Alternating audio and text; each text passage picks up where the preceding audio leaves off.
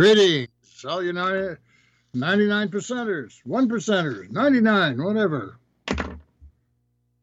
We're 99. Okay, let's take a step back today's show and look at the global economy. Globally, we've got this strange spin coming out of Washington that says, oh, we're going to have a soft landing, right? Well, we're kind of revisiting, I guess, the soft landing theme here, maybe on a global scale, but I also want to talk about soft landing on a U.S. scale. That's what I addressed in my most recent posted on my blog article called The Latest CPI Numbers,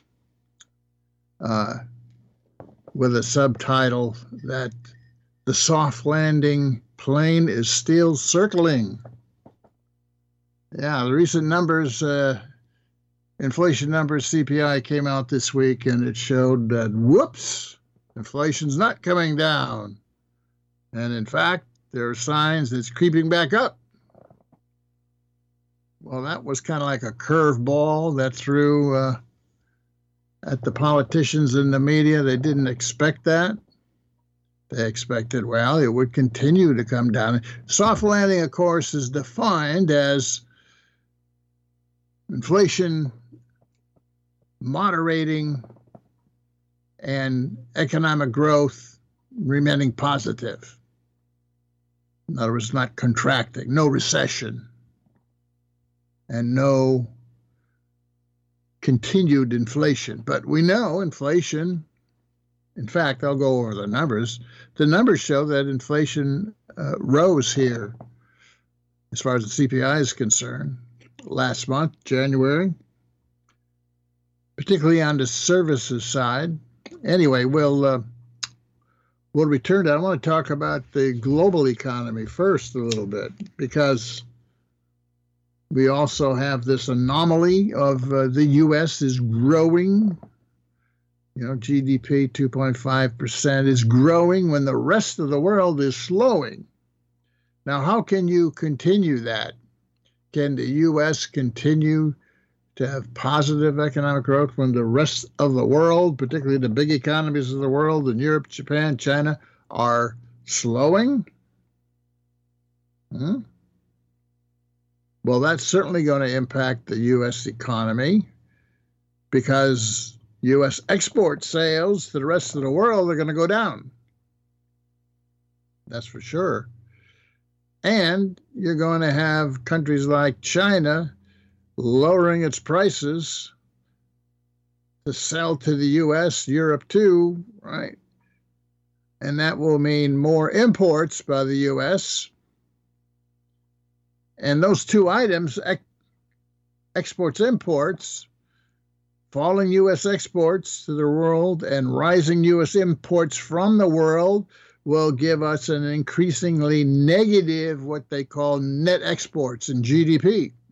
Net exports, which has been a drag on GDP, is going to increase significantly in 2024.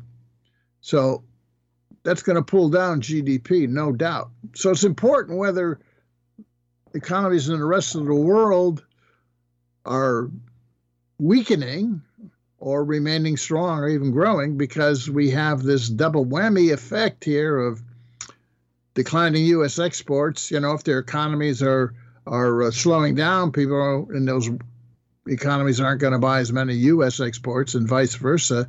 They're going to want to compete, particularly China here. They're going to lower their prices, which means U.S. consumers will buy more imports, all things equal. And both of them together exacerbate that category of net exports. You see, GDP has four main categories.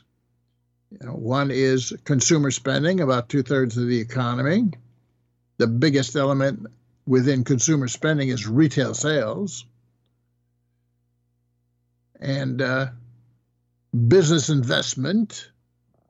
And the biggest, well, there's a couple big elements in business investment. Business is spending on structures, In other words, factories or office buildings or hotels and theme parks, warehouses and stuff like that, and on plant and equipment, machinery, etc. And then there's the third category added here about a decade ago called intellectual property. Well, if you look at the U.S. GDP, business investment in terms of plant and equipment is flat, not doing so well. And on top of that, business structures are in a funk. You're not seeing any building on offices, new office buildings. In fact, there's a glut, and it's a source of potential financial instability. And I saw a report about warehousing got overproduced, so warehousing is not going to add anything. And hotels, ditto. Theme parks, I don't know, it's not that big. The only thing growing in structures, business structures, is factories. Yeah, there's some evidence of the big bribes that Biden administration threw at businesses to come back to the U.S. is resulting in some expansion. In other words, this government finance expansion. We give $52 billion to these profitable semiconductor chip factories, $52 billion, big bribe to come back. We're going to rebuild. We're going to build. We're going to give them $52 billion to build their factories, right? It's an indirect government, huge subsidy.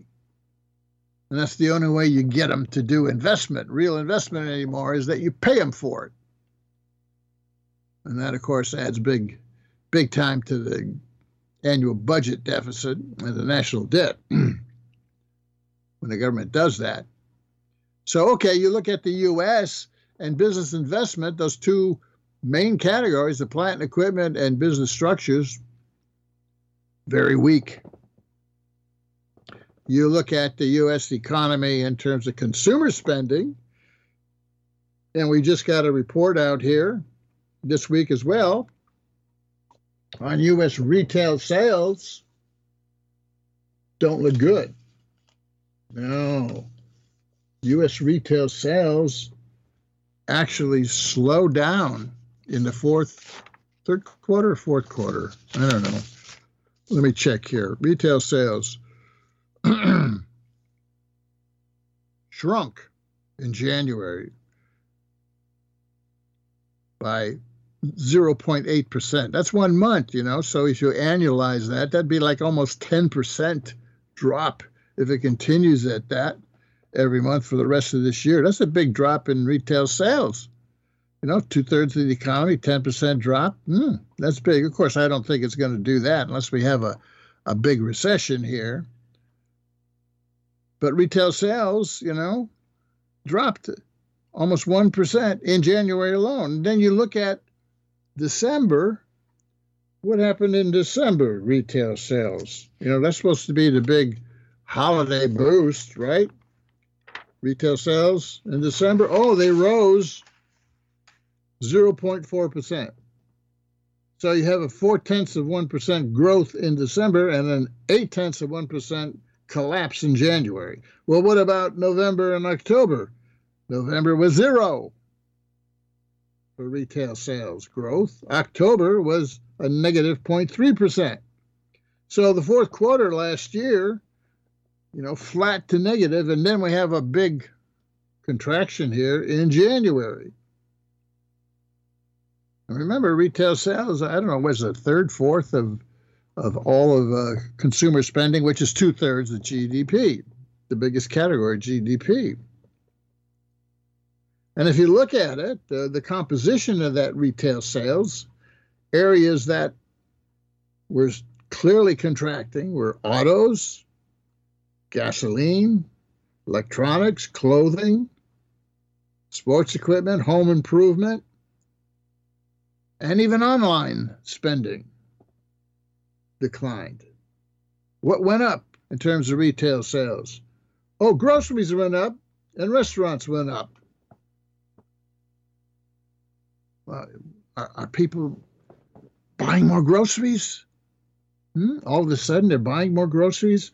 They're drinking more, going to bars more, eating out more. No, that's price increases going on because retail sales are not adjusted for inflation. So these numbers in the U.S. of retail sales down almost 1% in January is not adjusted for inflation. If you added an inflation adjustment to that, it would be down 5%, 4 to 5% in 1 month. Yeah, the administration kept pumping up. Oh, retail sales look so good. We're going to have a soft landing. Retail sales are so good throughout most of the last year. But they never tell you it's not adjusted for inflation. Those numbers are all price increases. Yeah, price increases. Groceries, restaurants and bars, furniture. They're jacking up the prices, folks. Price gouging going on. Oh, yeah, it's even got into the media, Biden says, oh, shrinkflation going on. Shrinkflation. What was that? Oh, when you go and you get groceries, particularly processed foods, right? The bag inside the cereal box is smaller. They don't even lower the cereal box anymore because that would be too obvious, right? They just give you a smaller bag inside, and half of it is empty air, right? And that goes on with all kinds of processed foods. You look at inflation in groceries, it's the processed foods, not the fruit and vegetables and things like that, not the milk, not even the eggs anymore. It's all processed stuff. What was the biggest processed food item that went up in the CPI this past week? Juices and beverages. Yeah, up like 20%. Right. Processed. It's all processed. Well, why is it processed foods always going up? Because those are big corporations that control the market. Your milk and eggs, that's local stuff, right? Here in California, we don't buy chickens from upstate New York. We buy them from California, right? And there's a lot of chicken farmers. Well, even that's getting concentrated. Purdue and those boys are trying to, at least back east, they're trying to grab it all. Anyway, it's monopolistic companies. Monopolistic means there's, a half a dozen maybe of companies or less that are controlling the market. They can control supply, right? And therefore, they collude and they raise their prices. Well, that's why food prices are going up. It's processed foods. It's corporations. It's monopolies. Monopoly is one, but monopolistic means, a small number. Small enough that they all follow each other's lead and raise their prices, right? I use cereal because that's the most obvious one. Baked goods, bakery goods, General Mills and those boys. Yeah, so retail sales look pretty weak, which is almost a third or more of consumer spending. What's the other part of consumer spending? Well, autos, but we see that's going down. Yeah, they've been jacking up the price of autos. An average auto now over the last 4 years will cost you $10,000 to $15,000 more for the same thing. And by the way, that is underestimated in the CPI. Why?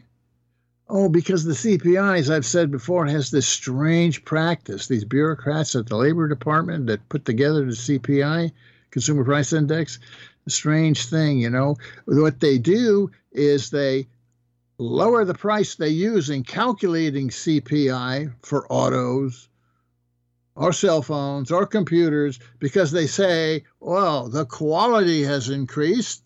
I mean, you're paying more in the real world, but they're saying, no, you're not paying that much because the quality is increased. It's called hedonic pricing. I'll be talking about that more in my next article. I got a series of articles planned here. The first one just came out, the latest CPI, why the, the soft landing plane is still circling. In other words, it hasn't landed yet. Prices aren't coming down in the latest indicator, right? Yeah. In fact, if you look at the prices in the indicator, CPI this past week, what do we see? We see an overall inflation of 3%, they say, 3%. Of course, we know that's lowballed. And in my next article, I'll be talking about why it's lowballed and giving examples by the assumptions that are used in the CPI even underestimate its impact. This is higher than 3%. But the point I'm making is that the 3% of last month, or this past week for January, right, is the same as it was back in July of 23. 3% hasn't come down. The same thing if you slice and dice the CPI, the 3% is what I call what's called the all items, all services, all goods, headline inflation, which includes energy and more volatile, gasoline and fuel oil and so forth, and food. That's part of all items. All items of 3% is divided into headline and core. Headline inflation is everything, including, the highly volatile energy and food. Core inflation is everything except energy and food, all right? But core inflation is stuck at 4% too for the last 7 months. All items is stuck at 3%. Now, what's come down is goods inflation, things, right? Mostly gasoline, right? And fuel. That's what's called a non-durable. A non-durable. You consume it when you use it, right? As opposed to a car, which, you don't consume it when you drive it, except over a long period of time it depreciates, right? But food and energy, you consume them right away. Well, those prices have come down. Some food prices, unprocessed food, has come down. Remember when milk and eggs were going through the roof, right? Well, that's come down. But processed foods have not come down. But, gasoline has come down. Oh, that's the only area where we have any real weakening of consumer prices. Goods, certain goods. Not all goods, certain goods. Okay. So core inflation is stuck at 4% since mid last year. All items is stuck at 3% since mid last year, and we got a little bit of an improvement on the good side. That's the picture. But services have remained stuck at 5 to 5.5%, and services is 80% of the economy. And they haven't come down since the middle of last year. I dissect in my article there, on my blog, jackrasmus.com. You can also pick it up at LA Progressive or Counterpunch, places like that, Z Network, etc. I looked at this in detail, this last report, and then looked at it in relationship to inflation in general over the last couple years. And what you see is very clearly inflation, which was in 2021 driven by supply side forces, very clearly supply side driven. What's that? Oh, that was a big problem everywhere. Even in services, even in milk and eggs and stuff. Yeah, that was a big problem everywhere. That was just price gouging. That was a big factor. Supply chains and price gouging. Productivity had collapsed. And when that happens, businesses' unit labor costs rise, and they try to pass it on to the purchaser, the consumer. That was going on. That's a supply side thing. And then we had Biden and the Democrats' dumbass strategy of sanctions, which just drove up global commodity prices coming out of 2021, just as we had all that unspent demand. When people couldn't buy services, coming out of 2021. The economy opened in 2021, and that's when we had the big surge because we had supply problems, not just global supply chains and shipping and so forth, but we had problems trying to get the workers back. Remember that? Yeah. A problem of domestic labor supply. Supply again. Right? You know, the government spent $900 billion throwing money at businesses in what was called the Payroll Protection Program, $900 billion, so they would keep their workers on the job during the COVID shutdown. But what did these companies do? They took the damn money and they laid people off anyway. They didn't keep them on a job. I mean, look at the airlines. They got $52 billion from the government in direct subsidy to keep workers on the job. They didn't. And then they couldn't get them back in time. Oh, so they just jacked up their prices in 21, 22. Remember airline prices went through the roof? And they're creeping back up again, folks. But anyway, back then, yeah, that was an example of services, problem in services. But if you look, you know, it was supply problems. It wasn't demand problems. It was supply in 21, 22. Okay, and then the Fed started raising its interest rates in 22, and that whacked the good sector of the economy, but it hardly dented the services sector of the economy. Raising interest rates just doesn't have the same effect it used to 40 years ago on the services sector. It affects some of the good sector, particularly those that part that can't really move offshore, you know, like construction and housing and stuff. You can't offshore that. You can offshore manufacturing and some of the other stuff, but not that. Well, higher interest rates will affect that. And we saw it really affect residential housing and commercial real estate, really whacked that. Higher rates by the Fed. It worked. You know, housing was like 1 million units sold in 2019. How far did it fall? Well, it fell 50%. It was 500,000. Oh, it's risen since. Oh, to 600,000. We're still 40% below where we were. Construction's in a recession. Period. Manufacturing is in a stagnation at best. You know, manufacturing purchasing managers indexes were contracting for 11 months last year, and only in December, you know, began to level off. So manufacturing and construction, both residential and commercial, right, are in recession and have been.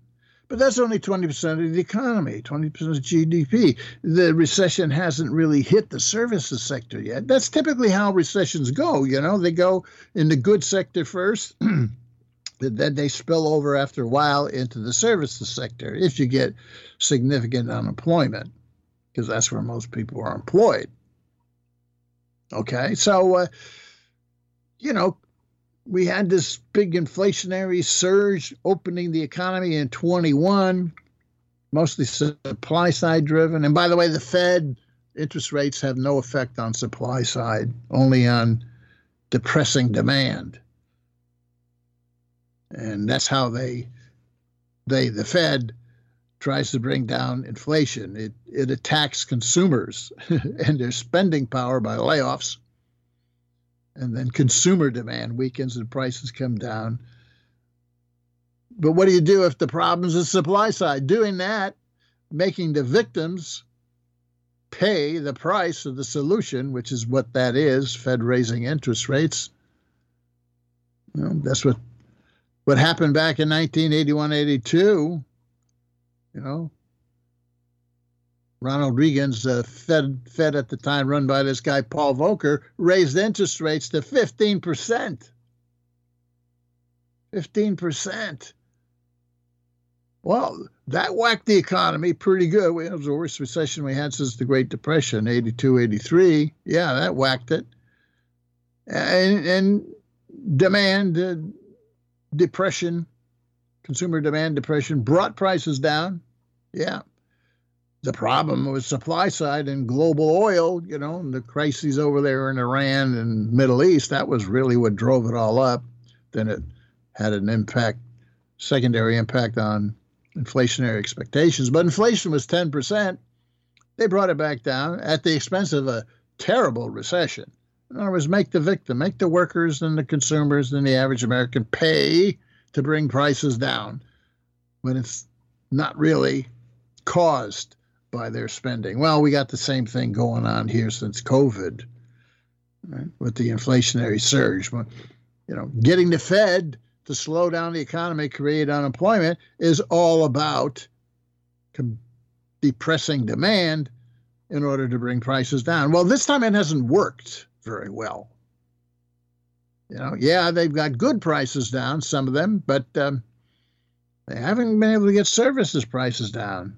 It's a different economy than it was 40 years ago. What's the big difference? Well, financialization. The explosion and expansion of financial asset markets and businesses and investors investing in financial assets instead of expanding the real economy. That's the big change, you see.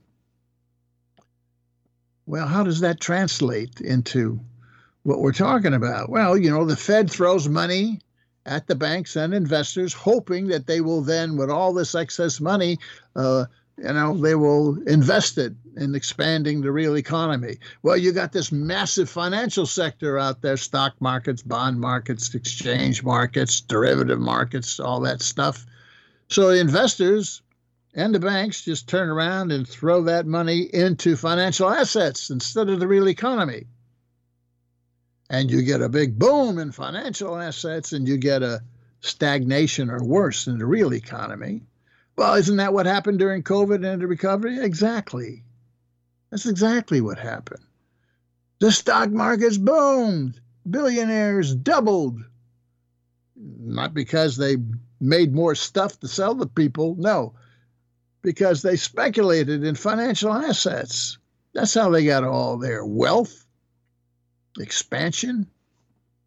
So financial markets just blew right through the COVID shutdowns. They did great. Yeah.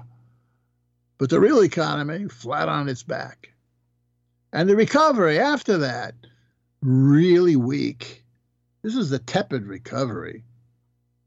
Look, what did we see in the 2 full years after the reopening of the economy, COVID?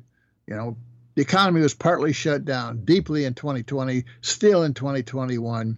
So you get the 2022 and 3, which is the 2 full years after the reopening. And what do you get? You get a GDP number of 2.1% in 22 and a 2.5% last year. Well, they say, gee, that looks good. Not when you consider you threw $9 trillion at it in 2021 in fiscal spending and Fed monetary spending. Yeah, the Fed threw $5 trillion at the banks and investors. They didn't need it. They weren't in trouble. It wasn't 2008-9, but he threw at it anyway. $5 trillion, and Congress threw $4 trillion. Social programs and tax cuts for businesses. Yeah. $9 trillion. And what did we get for that mountain of stimulus? We got a molehill of GDP recovery in 22 and 23. Wow. Think about that. $9 trillion, and what did we get? We got a tepid recovery. And now is going to be even weaker in 24. Something's broken, folks. I'll tell you, fiscal and monetary policy are broken largely because 2 reasons. One, we got this massive financialization going on, and it just sucks the money capital into its maw, whether it comes from the Fed or from the government, right? Big problem. And by the way, that's a global beast. Financial asset financialization is global. You can move the money wherever you want, not just the U.S. stock market. Move it everywhere you want. That's what the investors do. The arbitrage, they move it overnight from one market to the next market, make even more money. So, we have this massive injection and a tepid recovery because of financialization. The other thing is we're still throwing trillions of dollars at wars. Trillions of dollars at wars, and meaning the defense sector, Pentagon, which is the core of the defense sector, is getting hand over fist, bigger and bigger. Okay, this fiscal year, it's what, $850 billion? It's $53 billion for the Pentagon alone. And then you got to throw in these other departments where you got defense going on, like the Energy Department, which is where they bill all the oil use by the U.S. military, the biggest consumer of oil in the world, U.S. military. Atomic Energy Commission, where they're building these new bombs, new nuclear bombs, right? Homeland Security, veterans benefits, which aren't included in defense, Pentagon budget, they're included in social spending, right? That's for past wars. What about the CIA? What about the NSA? All of that. Homeland Security even. All of that is defense spending, which is now like $1.2 trillion of our discretionary budget. The government likes to say, Pentagon spending as a percent of GDP is only 3%. Well, that's the wrong measure. It should be what's the percent of your budget? Because that's what you got to spend. But they like to do this, they like to do ratios that are irrelevant in order to get a small number. Doesn't look bad, see? 3% doesn't look bad.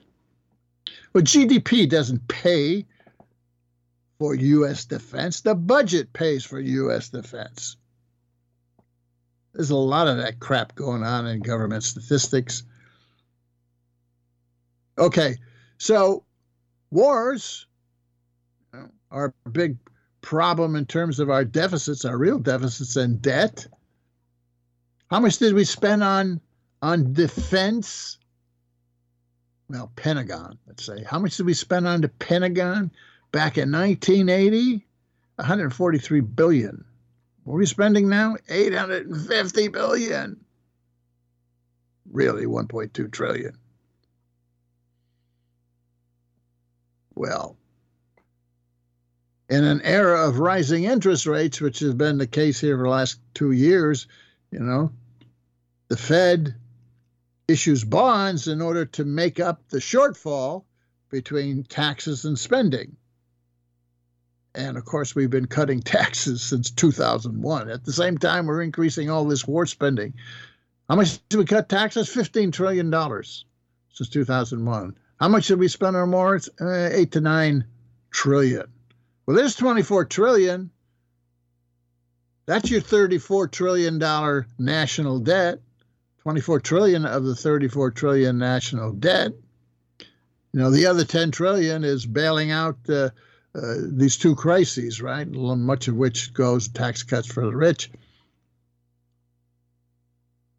2008, 10, and now 2021. And as I've been saying, that spending of 2021 is continuing. Just the composition of it has changed. Instead of going to child care and social programs and unemployment benefits in 2022, Biden took that money and threw more in the pot in terms of three bills, 3 acts, giving money to corporations to invest. My infrastructure bill, 1. On top of that, you've got the Inflation Reduction Act and the CHIP Act. $1.65 trillion. Well, that hits the budget deficit too. So we still, we've got the COVID spending going on, but it's in the form of these investment bills, subsidies to corporations. The financialization is rendering, and this war spending is rendering fiscal monetary policy ineffective, inefficient. Inefficient meaning the amount of money you throw at it, you get less stimulus, the real economy, right? It's inefficient. You got to throw more and more fiscal and monetary stimulus at it to get, a smaller and smaller GDP bang for the buck. That's what's going on. And it's going on because of those two forces, wars and financialization, very clearly. Okay, so, we're talking about the U.S. economy. Doesn't look good in terms of retail sales. Doesn't look good in terms of manufacturing, which is stagnant still. Construction, which is down 40%, or housing down 40%. Commercial real estate flat on its back, right? This is the goods sector, goods producing sector. Services are limping along. Services have not come down. Prices have not come down for services for 7 months. Now, it's interesting, one last comment on monetary policy. When the Fed was raising interest rates from 22 to June of 23, it stopped. The last interest rate hike was in June of 23. It stopped in July. Well, that's when inflation stopped coming down as well. They had sucked out prices as much as they could in the goods sector, but it's not high enough at the Fed rate now of 5.5% to suck out inflation in the services sector. Remember that Reagan had to raise interest rates to 15% to have an effect on the services sector. Well, they're not going to raise rates to 15%. The Fed is through. The Fed is going to now probably let interest rates stay there for a while. As I've been predicting, there'll be no rate cut in March. There won't be no rate cut in May either, I don't believe. Interest rates will stay high, which means interest rates, private rates, will stay high through the summer. By the way, that's going to exacerbate the interest payments on the debt. Yeah. You know how much we're paying now, interest on the debt? $650 billion a year. A year. It's interest on the debt. Well, who gets that money? The rich folks get it. The bondholders get it. Corporate bondholders, banks, investors, rich investors, both in the U.S. and around the world. They're the ones who get that $650 billion. And you know what the projection is? Interest on the debt? Well, by 2030, it'll be $900 billion. Yeah. $900 billion a year. That's more than the Pentagon gets right now. Yeah. $900 billion a year, interest on the debt. These economists from this new school called modern money theory say, deficits don't matter. They don't cause inflation. Well, I would agree them don't cause inflation, but you know what? When you're paying $900 billion on interest, something's got to get cut. And they're going to cut social programs because they won't cut their war spending because they love their wars. At least Biden, the Democrat, does. They got 3 of them going now. Oh, 3. We're the 4th in planning, that's Taiwan. Perpetual wars, forever wars. That cost us a fortune. And we got nothing to show for it, nothing, except wondering whether your kids and grandkids are going to live a full life. Because the guys running these wars, these crazy neocons, they got one speed, forward, no reverse. Their policies turn out disastrous, they double down. Yeah, make it even worse. And then their marionette there called Joe Biden, they're just playing that guy, he's the guy they like because he's easy to manipulate, he can't even walk off stage. Anyway, they love it with him. He's perfect. Okay, so let's not go there further. That's the topic for another show. Point being that, the U.S. economy isn't looking all that great. Inflation is not coming down and won't. Well, it'll fluctuate around where it is. And the Fed won't raise interest rates anymore because it's an election year. And it won't raise it because, the commercial real estate market is very weak, and higher rates are going to cause defaults there, and particularly the housing market, maybe the warehousing market, but the office market. Yeah, for sure. And if that happens, who owns the debt on most of the office building market? Well, your regional banks. Remember those guys? They almost went under here a year ago. They're still very weak, and every once in a while, one of them goes down, like Community Bank of New York recently. So they can't raise rates anymore. They'll precipitate even worse commercial real estate bust, which will then drag more smaller regional banks down, and the Fed will have to throw more money at them. I think the Fed's already threw $500 billion at the regional banking system. It's going to have to, to keep it from collapsing, it's going to have to throw more. So no rate increases further because of that. But, keeping it rates at the current level may have the same effects. It may take more time, but it may have the same effect. Okay, what have I promised to look at what's happening in the other economies in the world? Well, Japan in recession. Yeah. Germany in recession. France, no growth, flat. UK in recession. China slowing down. Well, we'll talk about China separately here, but let's look at Japan. Okay, Japan, last half of last year, its economy contracted both quarters. Yeah, negative. The rule of thumb definition of a recession is 2 consecutive quarters of negative GDP.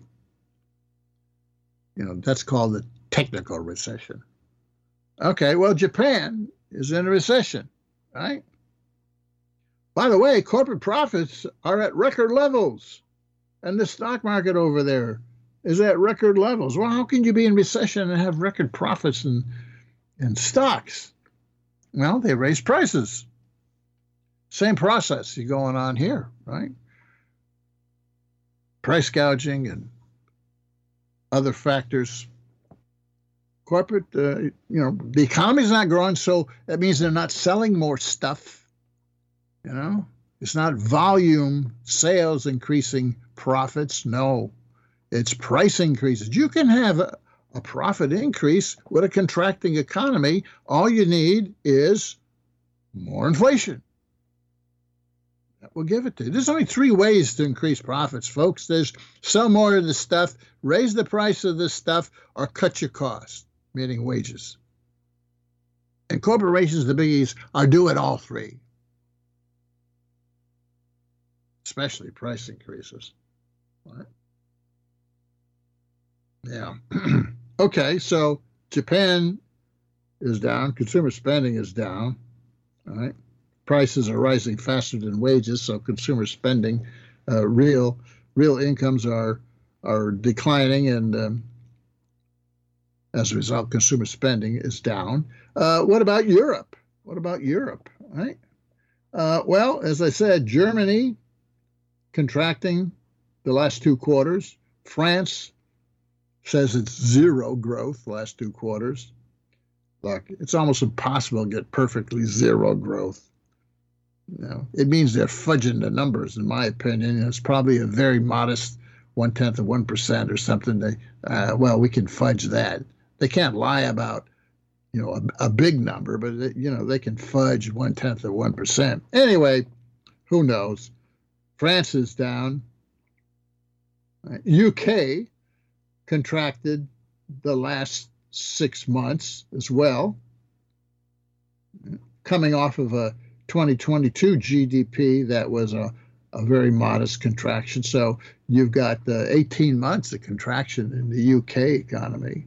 Oh, but the UK is saying, hey, we're going to go to war with Russia. Let's prepare to go to war with Russia, right? Hell, the UK military is a joke. It's a joke, right?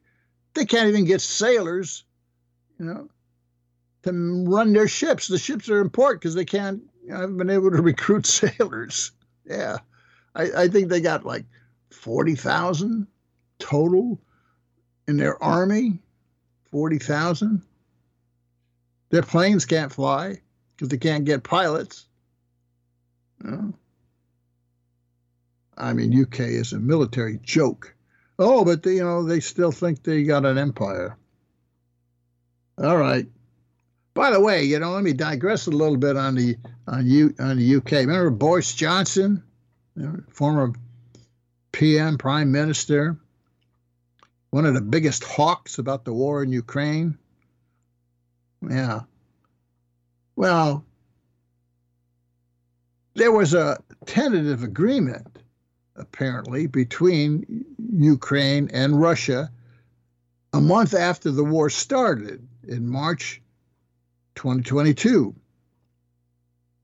They had there was negotiations, quiet negotiations going on. Once the Russians invaded, and they took a bunch of land there, Ukraine met with them, and they had this meeting in Istanbul, right? And they had a tentative agreement. And then, it was a good deal for them. Russia said, okay, you can keep these provinces in Ukraine. Just give them more autonomy, let them use their language, etc. And they thought it was a pretty good deal. Apparently, Ukraine negotiators. But Boris Johnson flew in. He wasn't a PM at the time. He flew into Kiev when he heard this was going on, and he convinced Zelensky, president of Ukraine, to scuttle it. By the way, I wrote an article on my blog summarizing the negotiations, which were part of a summary of Putin's Tucker Carlson speech. Very interesting. Go check it out on my blog. Plus, some other guests have written about that whole event, the Istanbul negotiations. Anyway, you got Boris Johnson and the Brits, a main cause of the continuation of that war in Ukraine, which is now increasingly being revealed as a failure here. The Russians are beginning to run all over the eastern Ukraine. Anyway, that's another topic. Okay, so the EU itself, the Eurozone area, third quarter, a contraction. Fourth quarter, nothing. Yeah. By the way, you got to, when you're talking about GDP, you got to talk about, distinguish between whether you're annualizing your number or you're looking month to month. Europe provides month to month data. How much did the economy grow this month compared to the previous month?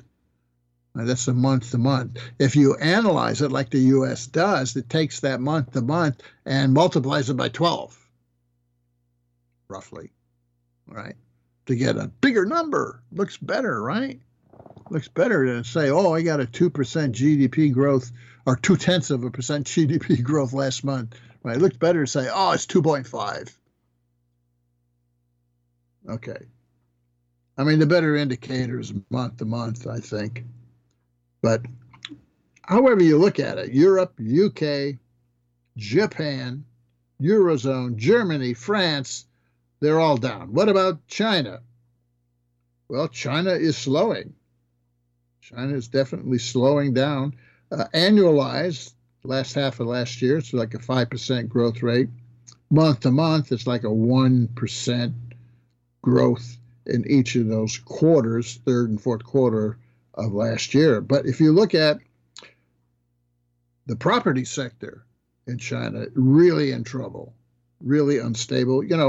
Home sales was a big sector of driving China's GDP.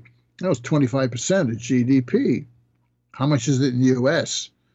Well, housing is about 5%, 4 to 5% of GDP. But, in China, it was 25%.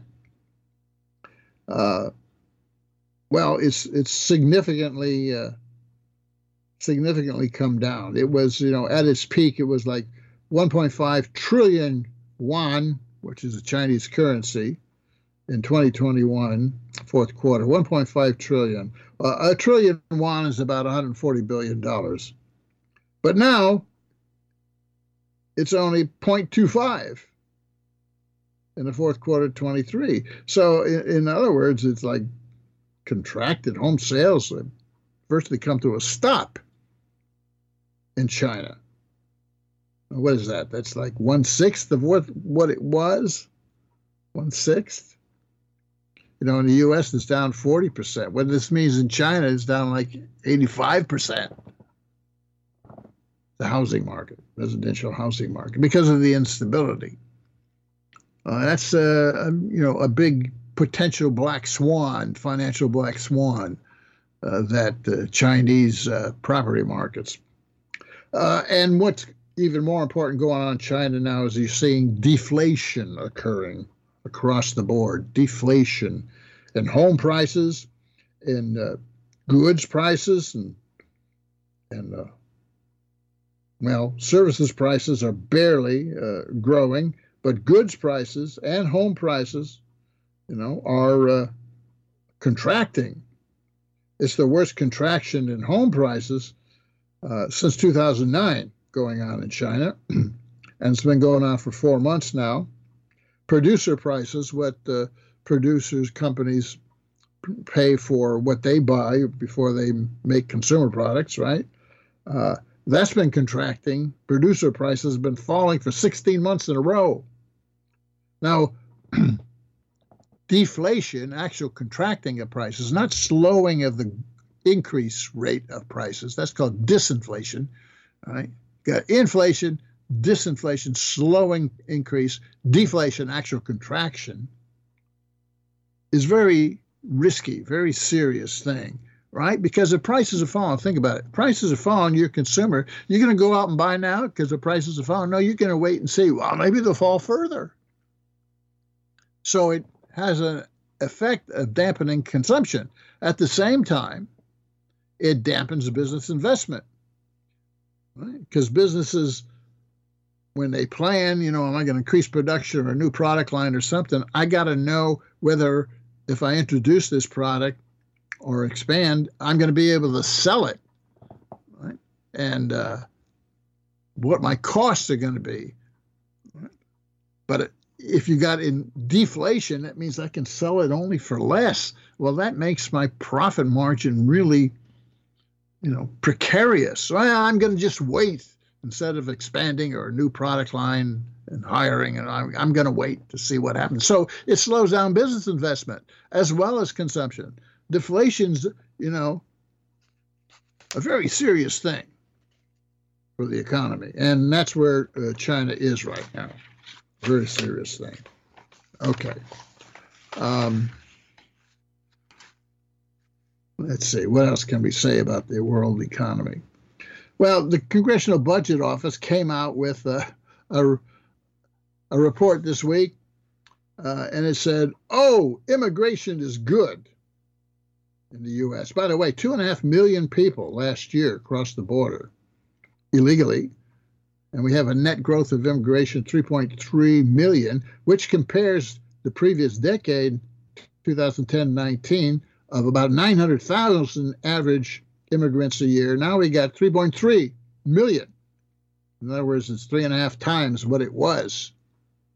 And the CBO, Congressional Budget Office, estimates that this year, another 3.3 million, 2025, another 3.3 million, 2.6 million in 26, and then it goes down a little bit. Well, who the hell knows, 5 years out. But in other words, we do have a massive influx going on of illegal aliens in this country. There is some truth to that. And the CBO projects that, that will reduce wages by 1.7%, lower wages overall. So it does, particularly at the lower end of the wage structure in the U.S. It does have an impact. All the excess labor supply of uneducated labor, mostly, and it's not from Mexico, by the way. It's from Central America, from Venezuela, from Asia, From Africa. Even Ukrainians are coming in through. Yeah. Okay. So it's a problem, according to CBO, and it will reduce wages and per capita income of 0.8%. So it's a problem. But CBO says that's good. That's good because all these other workers are going to, produce things and generate more GDP. Well, if they got jobs. But what if you got a recession and these people don't have jobs? They don't add anything to GDP. CBO assumes all of these 10, 11 million people coming in are going to work. They're going to have jobs. Well, at the same time, we're laying off people. What about this tech? All these layoffs in tech? What is that? Well, I'll tell you, their tech companies are clearing the decks to hire AI people.